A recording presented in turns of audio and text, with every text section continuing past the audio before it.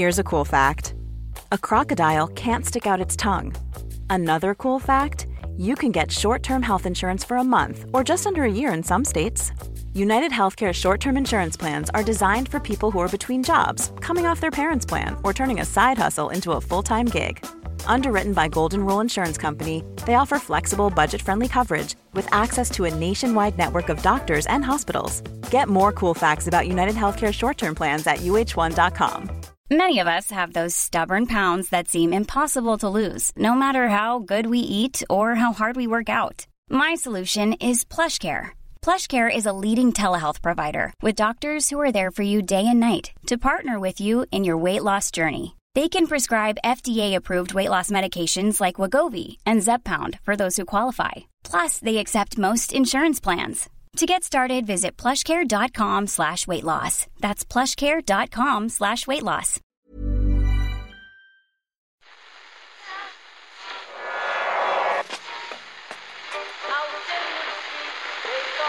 Which one is that? That's the second time it's gone off.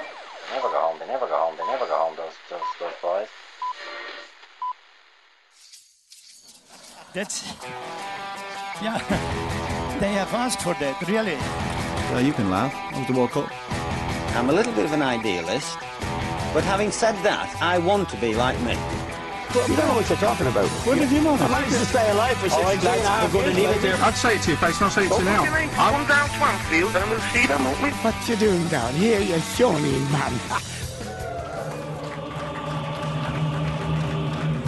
2018 World Cup in Russia will be up to the highest standard. Soccer is popular. From bottom of my heart, thank you. Maradona turns like a little eel and comes away from trouble. Little squat man leaves it for dead. Dennis Bergkamp neemt de bal aan. Dennis Bergkamp. Dennis Bergkamp.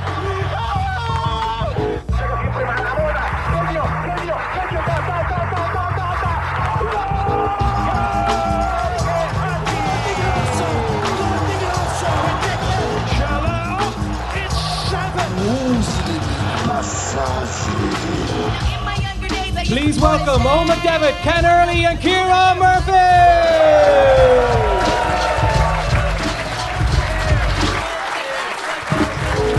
Hello everyone. Thanks everybody. Hello. Thank you so much. Hello and welcome to the Second Captains podcast live at the Cat Laughs. This is by a mile the latest we've ever recorded a show, so I've absolutely no idea how this is going to go. Are we all ready for some late night hardcore podcasting? All right.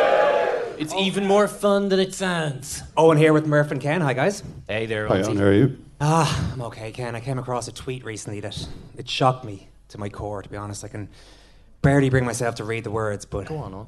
Here goes. It reads, a gathering of 2 or more average-looking white men is referred to by biologists as a podcast. I mean, number one, what the fuck are they talking about? And number two, why do they always pick on those of us with no voice in society? Yeah, I just can't believe it.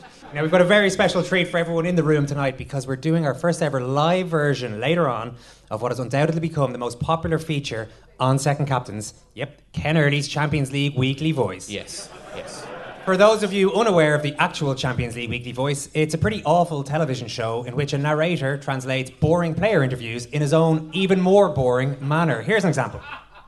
The first time I won the Champions League was a moment of great emotion. That is distilled it perfectly. Yeah, so that kind of thing. For those of you unaware of Ken Early's Champions League Weekly Voice, here is Ken translating the excited Arabic commentary of Mo Salah's screamer for Liverpool against Roma. There are spaces. Mohamed Salah is on their left. Mohamed Salah, go or no? Salah. Oh.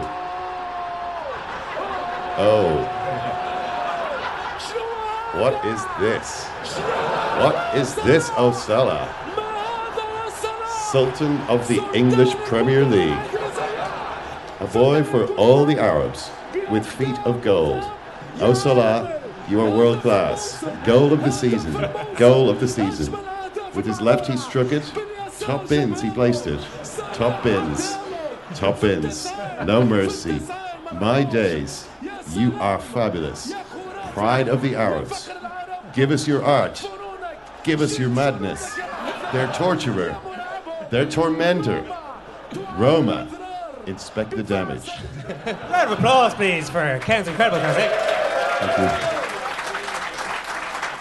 The good news is that the same Arabic commentator, Raouf Khalif of beIN Sports, also commentated on a very famous moment in Irish sporting history. Yeah, there you go. You've got a hint of it there. We'll have the translation of that for you guys later on. But first, we scoured the city to bring you our favourite comedians at the 2018 Cat Laughs Festival. And look who we bloody well found. It's David O'Doherty and Adam Hill!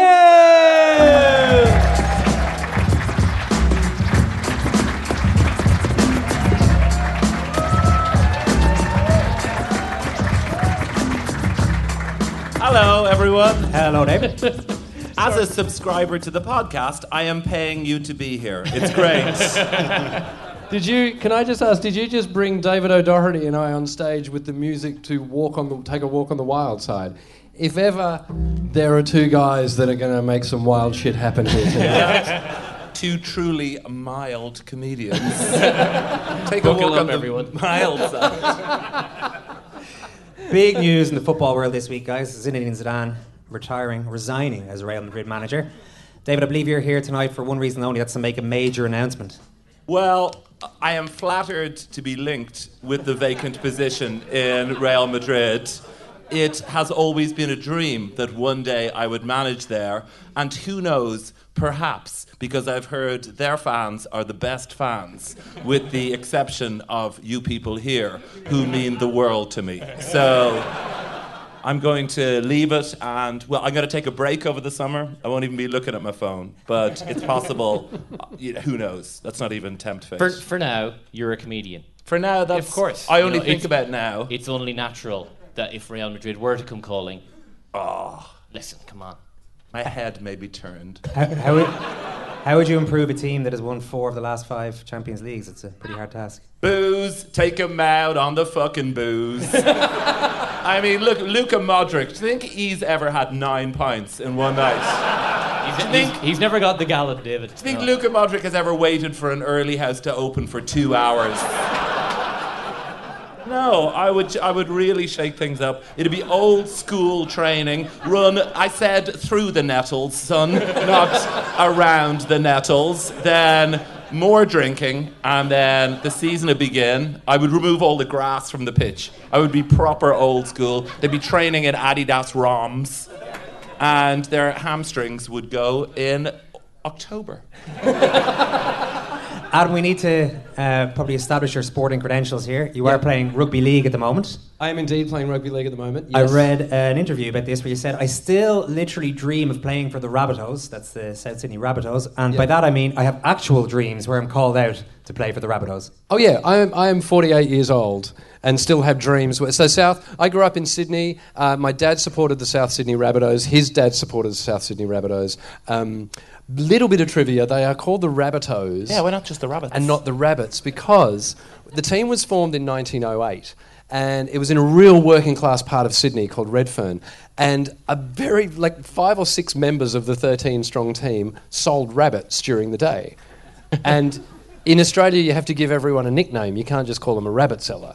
So they were called Rabbitohs. Wow. And they would walk through the streets of Redfern and they would yell out, "Rabbito!" usually about 4 o'clock.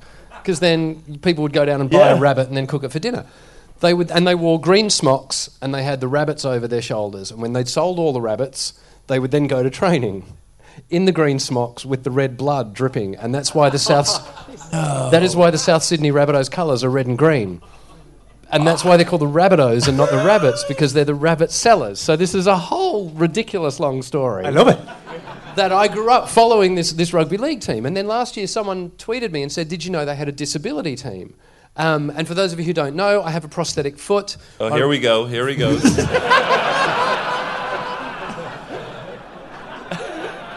Or as I like to call it, my kids' college fund. I will just point out briefly, for those who are here tonight and those who... I've got a blade. I've got a prosthetic blade. Shall I show you? Yeah, I'm wearing... I wouldn't normally wear it on stage, but because we're playing the Comedians football match on Sunday... Yeah. Okay, this is what it's like having a prosthetic. I was packing my bag today thinking, well, I'm going to need the blade. When I played on Sunday, and then I packed everything in my bag and went, oh shit, I haven't got room for the other leg. I'm just going to have to wear the blade all weekend. So there, I'm now holding it up. It is like it's one of those. Oh, sorry, Ad, you did have a sock over a prosthetic Yeah, I was going to blade. ask. Yeah, because it gets cold. I mean, I don't. Hang on, keep going. I don't want to.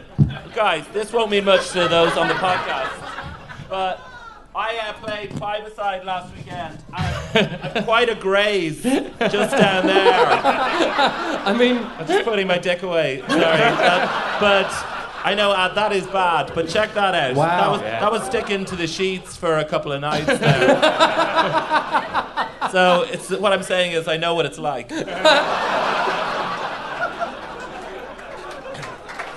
If it's similar. The Rabbitohs thing is similar because you know the hurlers here used to sell cats, and they jaundiced cats. Yeah.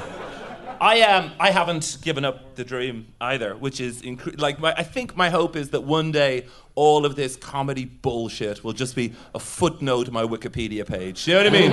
Do you know, like for a while McGregor worked as a plumber. That'll be my comedy career. Before O'Doherty revolutionised football, it's like football is fantasy to me. Like that's just, I play so many games of five-a-sides, but I'm not playing in the ESB Social Club. It's the Bernabeu, it's the San Siro. I cycle a lot, but I'm never going to the shops. It's a solo breakaway in the Tour of Spain.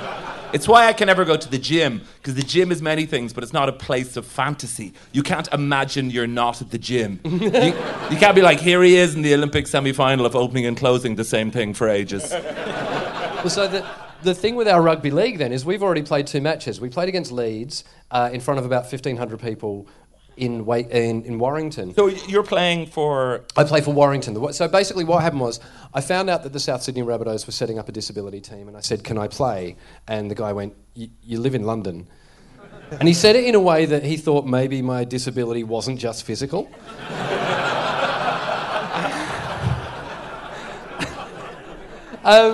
But he said, look, we've just been contacted by the Warrington Wolves in the north of England. They want to set up England's first ever disability rugby league team. Maybe you can help them. So I went up and helped them, and we had an open trial day, and everyone had a bit of a run. And at the end of it, they went, yeah, you're in the team. So we've played, every Tuesday I go up to Warrington and train. We've had proper rugby league training, like tackle training. We're putting on moves. We've played 2 games. The second game we played was at Warrington's home stadium before a Challenge Cup game. So we started with about 400 people in the crowd. And I was, did that thing of focusing on the game. And then I thought, oh, God, the crowd are getting a bit louder. They must be really getting into it. And when we finished, there were 5,000 people there because they turned up for the game. So the weirdest thing about it all, I'm loving it. And the ultimate outcome is I'm going to take the Warrington Wolves in August to Sydney to play against the Rabbitohs. And we've lined it up before a first grade game at the Olympic Stadium. We're going to play 2 25-minute halves. It's brilliant. So if my leg does go septic and they have to remove it, I could be eligible then for the Wolves? You would be surprised how cheaty disabled people get. Do you know what I'm there's a moment where you go, oh, we're all here having fun, aren't we? Yeah, we're all here having fun. And then you go, well, Will wears glasses. Do you reckon he could play? And here's the weird thing about playing in disability rugby league. You think it's all going to be lovely, and it is, it's lovely, and everyone's having a go, but it's serious. So we were in training last week, and our captain goes, right, the next play, come in close to me, run at Tony's right side. And I went, okay, why his right side? And he just looked at me and went, because he hasn't got a hand. Shit, yeah, right, I hadn't, of course, I hadn't thought of that.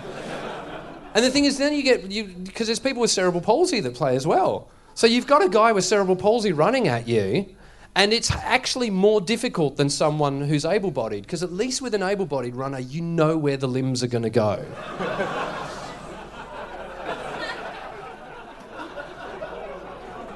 But you know what I mean? Cerebral palsy, it's 4 different propellers going in different directions. And you've got to go, and look, I can hear you going, I'm not sure if that's okay.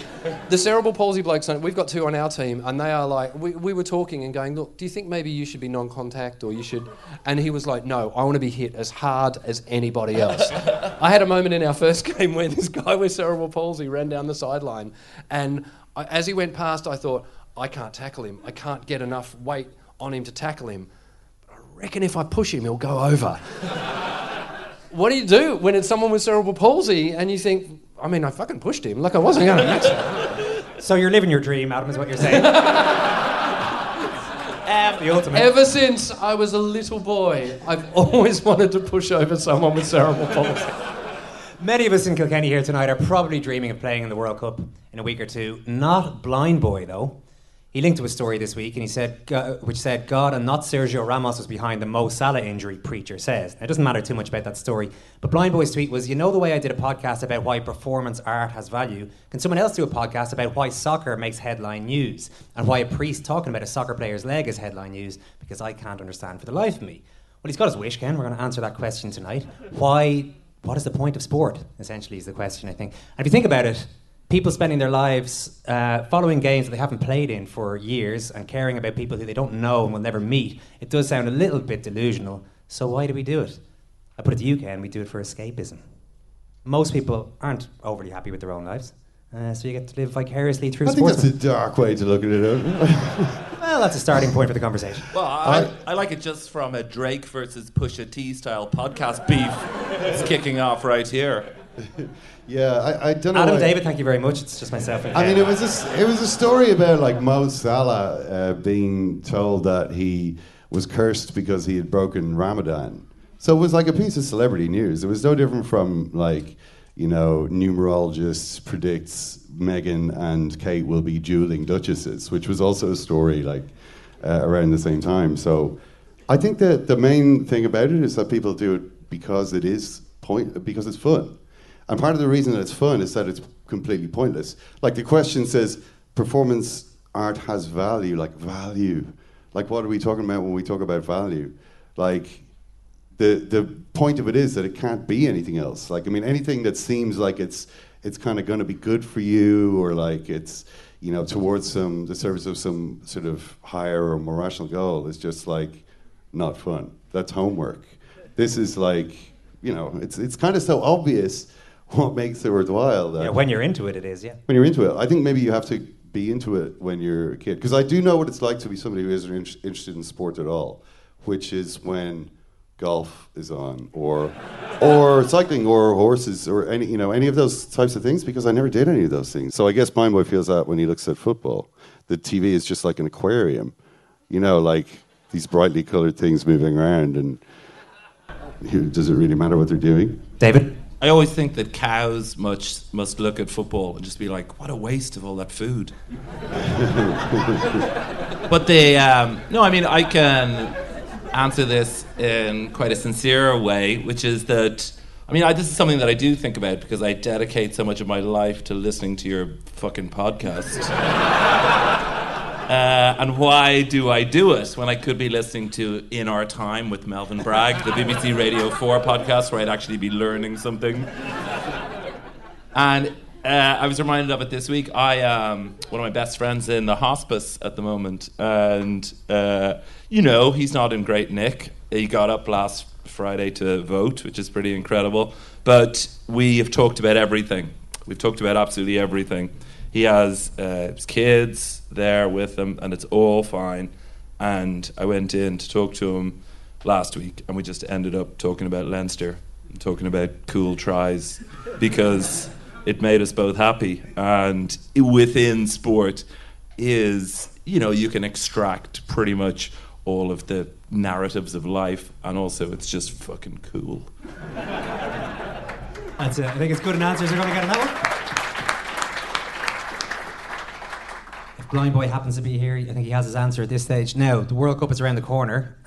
You're probably the only person in the room with a vested interest in it. Adam, Australia are in it. And can I just cut across here, Owen? Sorry. So I just come back from Australia, Adam, right? And I was trying to play my terrible games of five-a-side there. And at one point, I was so short of players, I had to ask actual Australians. And they were like, what will we use for goals? Because it was just in the park. And I said, oh, there was roadworks just over there, so I'd stolen some road cones. And I said, we'll use the road cones. And my Australian friends were like, what? And I was like, oh, sorry, traffic cones. And they were like, and I said, hang on, what are these called in Australia?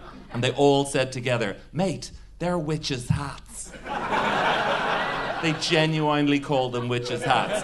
You absolute idiots, Adam.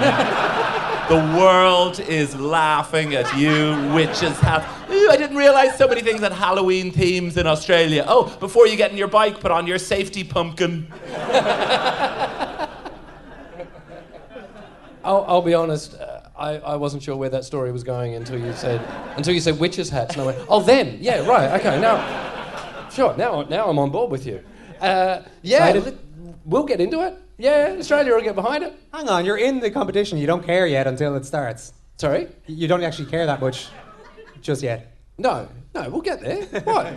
I think what you need to do for Adam here, you have to tell us, please, and the audience, give us the lowdown on the long and storied history of the Socceroos. It's a World Soccer Show. Oh, yeah. It's a devastating tale, Adam. I mean, I'm sure I don't need to tell you, but just for the benefit of the audience. Yeah, I mean... They've qualified for 5 World Cups, 1974, 2006, 2010, 2014, and of course 2018. They suffered a string of horrendous results between 1974 and 2006 when it appeared as if they'd never, ever get back to a World Cup. This was blamed for the most part on a witch doctor who had originally helped the Australian team in a playoff win against Rhodesia, now Zimbabwe, in 1969. Sorry, could I just point out, in Australia we call them road cone doctors. Yeah, sorry, yeah, of course.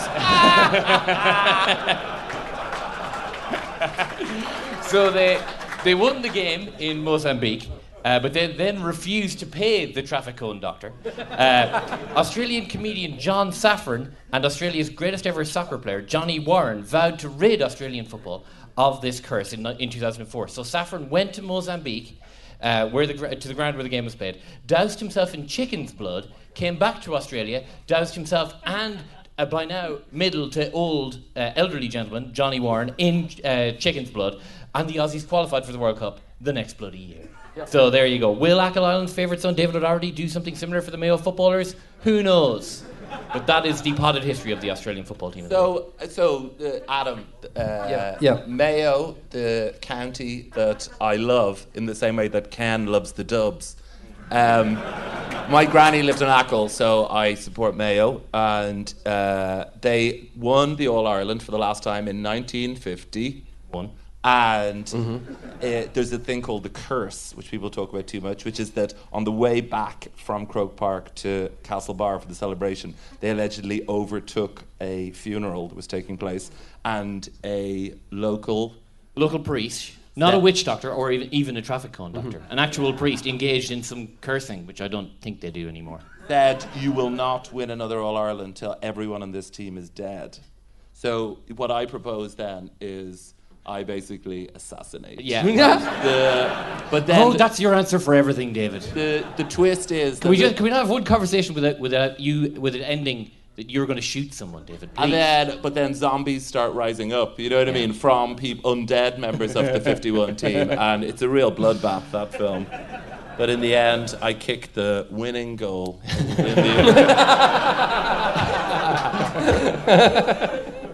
Can I just say that this for what you were saying before about why does sport get so much attention, and because it's frivolous and all of that kind of stuff. I think there is another thing that goes on with sport is in another world it is drama. It is the most wonderful drama. And when you see something like the Paralympics, for instance, and this is a conversation of all people I had with Claire Balding on the way home from the closing ceremony of the Paralympics in Rio, and she was saying, you watch the Paralympics, this isn't just sport. This is not just people running around trying to do things really fast. Every person at the Paralympics has a story, and every team has a story. And the more you delve into it, if you watch the golf, you go, this is really boring. But if you've got somewhere there going, oh yeah, but that guy has an amazing story. When you know all of that stuff and when you know all the drama. No, I've tried telling him, Adam, it doesn't work. For me, sport is more than just, it can be, it doesn't have to be, but it can be more than just a distraction or something to take us out of our lives. It can actually be, in a weird way, soap opera for people who would rather be active while watching it. Another big story that's been floating your boat, I know, Ken, this week. Roseanne, of all people. Her sitcom was brought back. Did anyone know that the last series of the original Roseanne was all just a dream, and that her husband Dan had actually died at the end of series 8? No, I'd actually Spoiler alert there, everybody, sorry about that. Then. But her sitcom was brought back to life this year. The ratings were through the roof. Not anymore. It's been cancelled after Roseanne put out a racist tweet. What's your take on this one? Well, I was wondering if anyone else had actually seen it. The new Roseanne. Has anyone in this room seen an episode of it? Nobody? One person? Well, two people, because I watched 3. It's pretty amazing.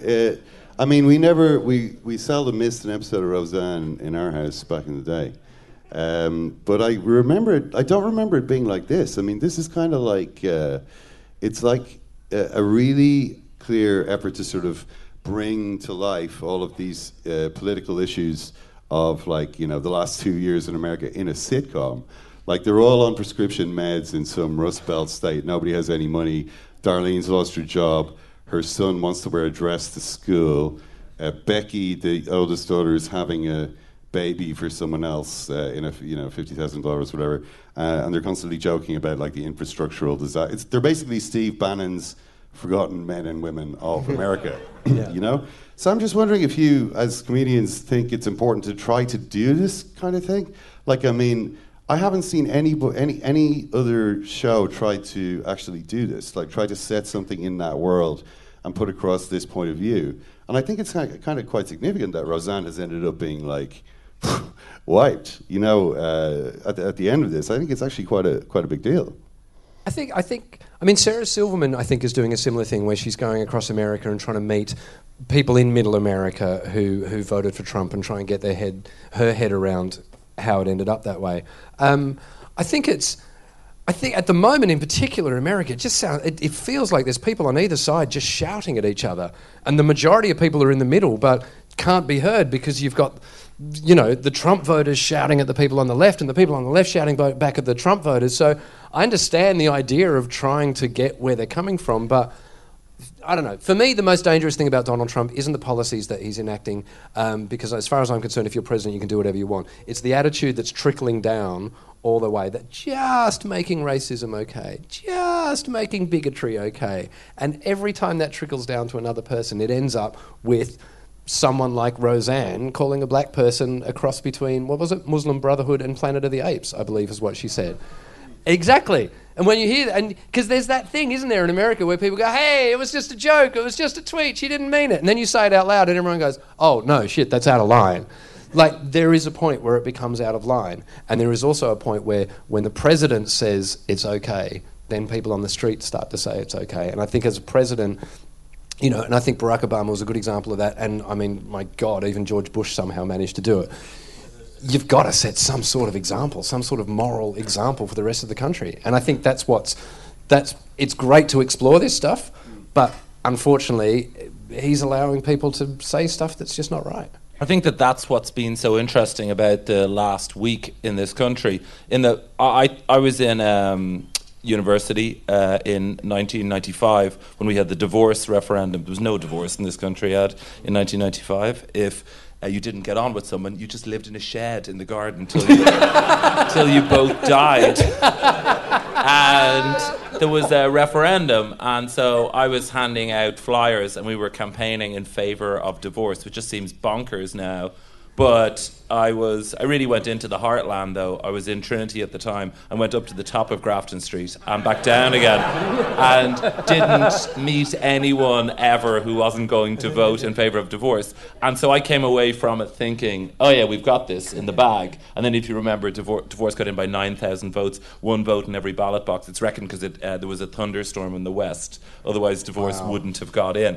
But what's been so incredible about the last week, because that's always been in the back of my mind with all these referenda, and was just the idea that there was this other Ireland out there, and suddenly 67% of people voting for this, which is you could say more radical than any of the previous ones, just shows that Ireland is dead. And what's happened in America is democracy has been used to pull people apart, but this small grassroots feminist movement that started in Ireland just has gathered in 2/3 of the population, and I feel that we're going in the opposite direction.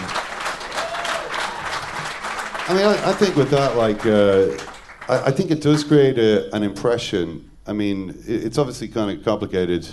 It does create an impression, though, that, you know, if you're one of these people, if you're like a Trump voter, that, like, this liberal establishment will silence, you know, will silence. Like, they cancelled the show, which was actually the most popular show on ABC.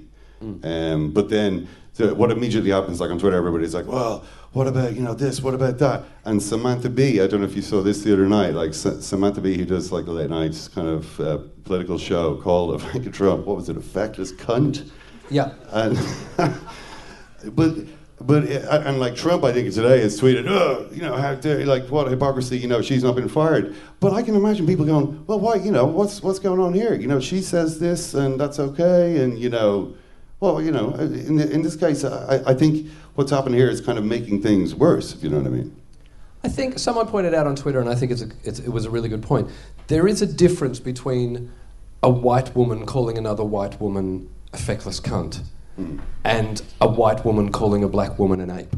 Yeah. Well, do you know what I mean? Like, there is a marked difference between those two things. Also, no one's banning anyone. She wasn't stopped. Roseanne wasn't stopped by the law. Yeah. The company that she works for stood up and went, do you know what? That doesn't reflect our values. Whereas the company that Samantha Bee worked for clearly went, actually, that does reflect our values. I think it is sort of interesting, though, that, I mean, she didn't actually call the woman an ape. She claimed, Roseanne's justification, so far as I can see, her claim is that she didn't know the woman was black. She was talking about her haircut. Yeah, but I just see that again and again. But even the fact that it's quite uncomfortable for me to say, like, I mean, you know, what am I condoning some kind of fucking racist outrage here? But even the fact that I'm kind of like, I saw a news article saying she said, you know, she's called Valerie Jarrett, this former Obama aide, compared her to an ape. And I thought, well, I saw the tweet, and she didn't really do that. Yeah, but there's all along with the Trumps, there's been this plausible deniability thing where actually you can, what would be called in this country, Jesuitical reasoning, just work your way out of it. Sure, no, I didn't quite mean, I actually meant something else. And as regards the other one, I've just been on tour with Flight of the Conchords in New Zealand, and New Zealand is the only country in the world where someone comes up to you after the show and goes, oh, you're a good cunt. Cunt is used in a positive way, as I really enjoyed your comedy. So, are you sure? We'll ask James Lowe in a minute. Well, David, while we're on that topic, you do love all things New Zealand. As you said, you're just back from there. I know I'm looking forward to meeting him. Say something nice about James Lowe before he comes on stage, will you? I pervily used to watch YouTube compilations of his tries when he played in New Zealand. And then creepily he can't. You know, I mean, this is the hard thing about when I meet rugby players that I love. Is that a few things I can't tell. Well, I can't tell because I'm touring a lot. I have to watch illegal streams of Leinster matches, and I have downloaded such awful viruses from that to my computer. You know, and all those boxes pop up. I think the beauty of sport is that life generally doesn't give you many opportunities to shout at people who are much better than you at a thing, and you can't just go into your local hospital and be like, give him a drip, wanker. And I have shouted nothing but positivity at this guest. Perfect. Everybody, I hope you enjoyed that walk on the mild side tonight. A round of applause, please, for Adam Hills and David O'Doherty. Brilliant stuff, guys. Thanks so much. Now, we got an email in on the way down from Mark Rooney, who is in the audience. Thanks, Adam. Hey lads, myself and my brother and my dad are all World Service subscribers, and we're attending the show in Kilkenny this evening. It's my dad's 60th birthday present, as he's a flippin' massive fan of the show. Just wondering if you could give him a little shout out tonight at some point. His name is Michael Rooney, and he claims to be able to name every All-Ireland football and hurling championship winner since 1922. Wow. What a slot this is going to be. Much to my father's dismay, his two sons don't show any interest in GAA, so we've never been able to confirm or deny his proclaimed GAA knowledge. Maybe Murph could put him to the test. I Mark see him Rooney. there. Hello. Happy birthday, first of all, Michael. Happy 60th. Everybody. Yes. Okay, just very quickly, who won the Thunder and Lightning final? It was after 1922. What who am I dealing with here? The Thunder and Lightning final. What? Yes. Ah, come on. Now, we were told football and hurling by Mark. I know here, it's your Michael. birthday, but I mean, Jesus. 1939, Kilkenny 2-7, Cork 3-3. Next one, come on. Now, Who everybody. is this guy? Big thanks to David O'Doherty and a huge thank you to Adam Hills. Massive thank you, most importantly, to the World Service members in Kilkenny tonight. Thank you. Anybody not signed up yet, you can get on to secondcaptains.com and become a member now if you want World Cup podcasts every day during the tournament. To wrap things up, as promised, we have a very special Ken Early's Champions League weekly voice. Once again, it's the Arabic commentator Raouf Khalif of beIN Sports, and it's been translated for us by our Lebanese friend of the show, Issam Kaisi. So thank you to Issam for this. It's Ireland versus Italy in the Euros. We badly need a goal. Things are not looking good. Take it away, Ken Early. McGeady moves to the right. Possibility of Houlihan. Crosses. Goal. Goal. Goal. Brady has done it. Brady has done it. Brady the challenger. Martin O'Neill. In this darkest hour, Ireland with 4 points are into the quarterfinals. That's it. Folks, thank you so much. You've been amazing. Good night. Thank you. Good night, everybody. Good night, everyone.